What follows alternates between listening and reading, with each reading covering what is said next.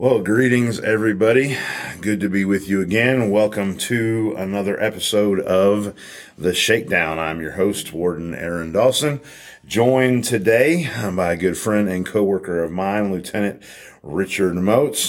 He is, like I said, on staff here at Morgan County. Officially, his title is the administrative lieutenant. We are still working on the accurate definition of what that entails. Basically, it's what comes up today. But anyway, glad to have him with us here today as we talk about something that we're all aware it's there. We probably have talked about it among leadership as something that we need to be concerned about, need to be aware of, need to do something about. It's always there, but how do we deal with stress? How do we deal with stress? And want to begin a series, hopefully, talking about officer survival, things that in corrections we deal with that can end our career, not as much altercations or assaults, but more psychological things, if you will. And so to get that officer survival thing started, we want to talk about stress. And stress is one of those words that we recognize, we use all the time. Man, I'm just feeling stressed today, or man, that's stressing me out. But do we really understand what it is that we're talking about when we talk about stress? And if you're interested in that type of thing, Dr. Hans Seeley wrote a really good book on it. If that doesn't interest you, don't worry about it. You can just take our word for it. But anyway, absolutely. Stress is just when we come under outside pressure, whether it's real or whether it's perceived, whether it's a threat, whether it's a set of circumstances that isn't working out the way we want it to, whether we get a flat tire, whether the radio goes off, whether we're sick and tired of answering the phone and it rings that one more time, whatever it is, it's that outside event happening, and our body's reaction to that outside event. It could be, your anxiety goes up, your heart rate goes up. There's any number of physical responses that go with it. But the neat thing when we talk about stress is that it's not something, well, number one, it's not something we can avoid, but beneficially, it's not something we have to allow to take over us. So again, this is something we talk about at an in-house academy here at Morgan County, and Lieutenant Moats and I often do paper, rock, scissors to see who gets to teach this class because we both enjoy it. But anyway, Lieutenant, why don't you get us rolling with talking about where are some areas that stress can come into our lives? Okay, so I guess first off, I want you to go back in the back of your mind until you were a twinkle in your mom and dad's eyes. Okay, and your parents got together, and for whatever circumstance, you were developed to be brought into the world. All right, you were conceived. So for 9 months, you float around in your mom's belly. Right, you're in the womb. You're surrounded by amniotic fluid. You're just floating away, and you think about floating in a swimming pool, swimming in the water, whatever else. It eases stress on your body. It lifts you up. Well, for 9 months as a baby, that's what you're floating around in. You're getting fed through a straw pretty much. And then that day comes and you are ready to make your grand entrance into the world. And as the gates open and you come out into the world, as soon as you come out of your mother's womb, the first thing you feel is stress. Well, what causes that stress? Remember, for the last 9 months, you've been surrounded by this fluid and you're just floating weightless. Well, now you're hit by gravity. So gravity is part of stress because we're constantly surrounded with pressure and whatever else. And that's an example we use in our class because that's why babies cry, is because stress burdens them. So from the time you're brought into this world until the time you leave this world, you are constantly 24 hours a day surrounded by stress, even when you're sleeping. But stress comes from different areas. I mean, it can come from God love you if you're married, like Warden Dawson and I. We have many conversations about our wives and the things we go through because stress comes from home life. Stress comes from money issues. Stress comes from children. Warden Dawson has an army of children, and I have two. I have two girls. He has 4 boys. Okay, so we compare and contrast with that. My newest little girl is currently, she'll be 10 weeks old come Saturday. So we're in that phase of having children where there's not a lot of sleep. And there's not a lot of explanation from the 9-week-old as to what's wrong with her. She's just crying and going nuts. And so we're trying to figure out what's wrong with her. Well, that's stress. Then you compile all that into work. Okay, there are two fields in jobs, I guess you would say, that are the most stressful you can get into: law enforcement, first responder, fire, whatever else. But I put corrections and nursing as the top two, side by side. And I married a nurse. All right. So during the height of COVID, my wife was, dead into the thick of it, working on the COVID floor, having to shed her clothes when she come in the house in the garage to keep from affecting us. Man, that was the most stressful time. Plus, we're balancing that here. So we're trying to balance stress at work, keeping our one child safe at that time, not infecting our older parents, our grandparents, whatever else. So stress can hit you from many, many different sides. The stress of both Ward and Dawson and I are pretty sound in our faith, but the stress of what happens when you die.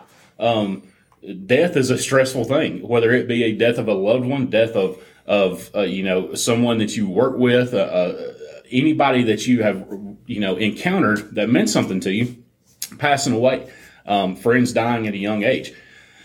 Both death, birth, every cycle of life, no matter how joyful, is also stressful, because even the joyous times of those babies being born or getting married, depending on how you look at marriage and how many times you've been married, it can be the happiest time of your life. But even in those happy times, you are now responsible for another human being. And what it does to your body is it causes you to act in many different ways. You have to channel that stress. You either internalize that stress or you externalize that stress. Depending on how close your spouse is. Exactly. Depending on how close. Yeah, absolutely. And depending on what, we're from Alabama, so we beat our wives down here, apparently. That's the mantra that we've heard all over the country is, well, y'all just, anyway, that's for a different podcast. But so internalizing that stress is not good. All right? Us as corrections officers, most of us are A-type personalities. We're those guys that we harbor it all in, we take hold of it, we do whatever, and we don't want to talk about our feelings. Well, when you do that, it causes all kinds of effects. How many of you have high blood pressure? How many of you take anxiety medicine? How many of you do all of the above? And raise my right hand. But it leads to other issues. When you internalize stress, eventually it has to externalize in some way. You hold it in until an explosion happens. Whether that be, yelling at your boss, yelling at a coworker, taking it out on your family at home, bringing your stress from work home and your home stress to work is a really, really complicated thing to separate, which in turn results in bad habits. I tell everybody here all the time, when I started here, I worked on night shift, and the stress of this got me. I gained 160 pounds in 2 years working night shift. Because on night shift, when you're bored, you eat. And I'm a stress eater. So I just eat and eat and eat. And then I got this side chick named Little Debbie. And I love her oatmeal cakes and her Swiss cake rolls and all that. And so that's a bad habit I form, is I eat my stress. I'm trying to combat that now. And I've lost considerable amount of weight. And I'm trying to balance it out with eating healthier things. You have people, luckily, I've never ventured down the alley of having a substance abuse problem. That's one avenue that people go down, and it gets them in a lot of trouble. I catch a lot of flack, I should say, for saying this sometimes, but I'm a firm believer that the majority of people who end up in jail, who end up in our care, in our custody, are in jail as a result of stress, because they're trying to escape that stress. And the fact of it is you can never escape it. You can run from it, you can hide from it, you can do whatever, but in some way that stress is going to externalize itself, and you just have to figure out how to manage how you're going to cope with that stress and what we can do to fix it. And I'm probably not the greatest at figuring that out, but I've gotten a lot better. So Dawson, what do you think we can do to manage our stress? Well, I was just thinking, first of all, I'm thinking, this podcast is on its way to being it's got to be the top podcast. And we just covered biology. Yes. We covered therapy with relationships. We probably talked some folks out of getting married if they were considering getting married or being a parent.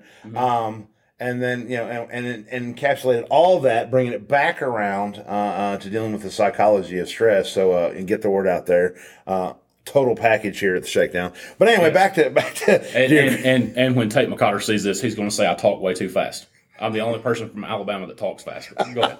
So now we're into linguistics. See, I think we are covering it all. But anyway, back to your question. Yeah, the key, I feel like, when we talk about stress, like you said, it's going to happen. We're going to have it. But if we don't deal with it effectively, and the truth is, either we're going to deal with the stress or the stress is going to deal with us. And so if we ignore it, pretend it's not there, then it's going to deal with us. Mm-hmm. And, not making light of that fact, but, we've had some staff here at Morgan County recently that whatever was going on in their personal life, I don't know about those things, but it got to the point in their life where here they just couldn't take it anymore. They just had to, I'm done, I'm out, and out the door they went.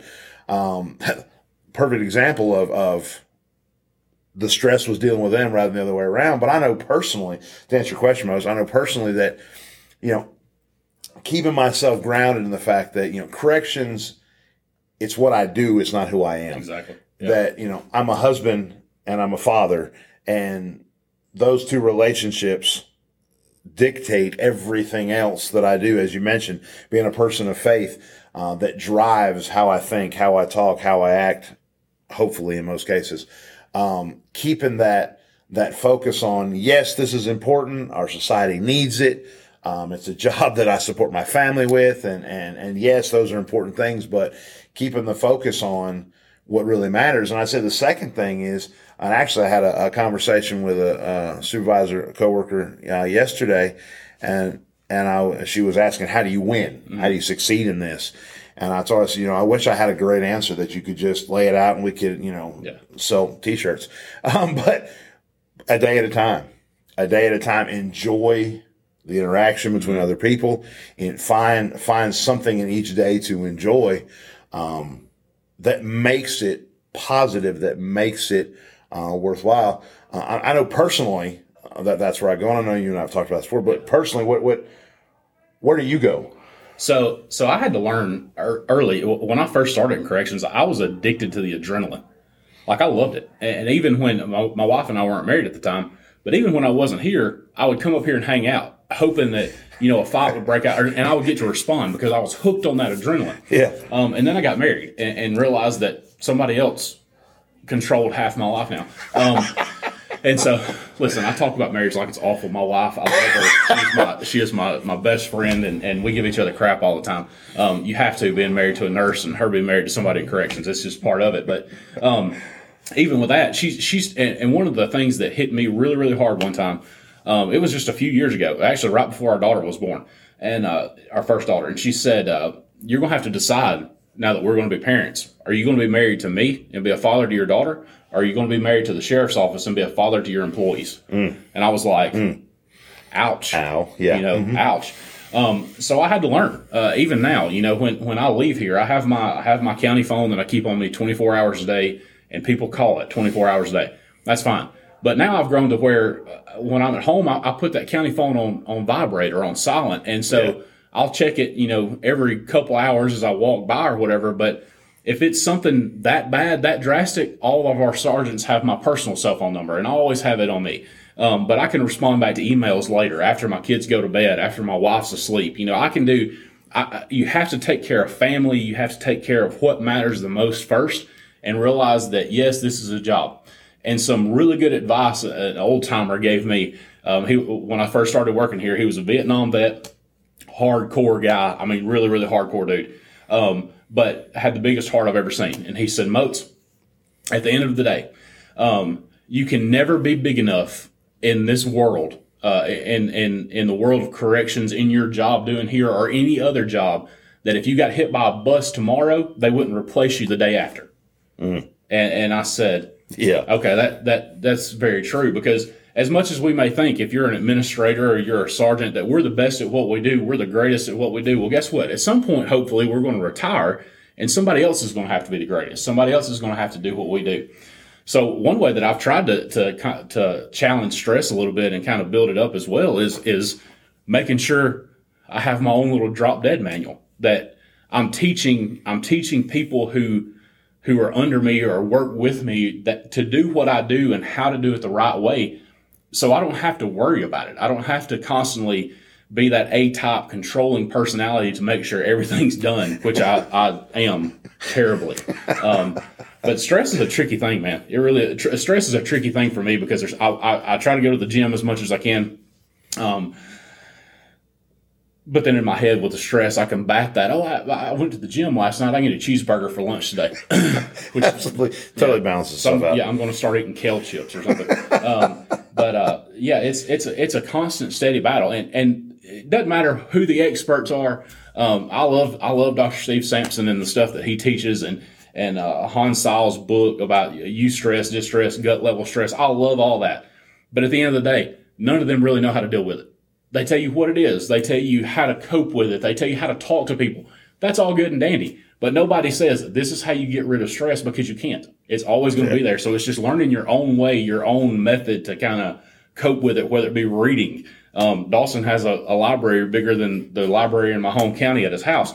He loves to read. I'm a music nut. I can't play any instruments really well. I can pick around and peck on all of them, but I love listening to music, anything from jazz to classical to, I try to stay away from post-90s hip-hop or post-mid-2000s because I think it's garbage. But like classic rock, whatever, that's my channel. That's how I get it out, is I find ways to just take my mind off jail life and turn into Richard. Not Moats anymore, but I'm just Richard at home, which is weird because my mom's the only person that calls me that. And the sheriff. And the sheriff. And the sheriff, yeah. So see, guys, like I said before, we just dabbled in music as well. We got into the literary arts, full package here. Well, guys, obviously we could talk for hours about stress, and I mean, you do a little Googling, do a little looking. You can find articles, you can find books. You can find people to talk to. And I tell you, if stress is something you're dealing with, do all of that. Absolutely. Google those articles, get those books, find somebody that you can talk to, because if you're going to be in this line of work for longer than 45 seconds, you're going to have to deal with it.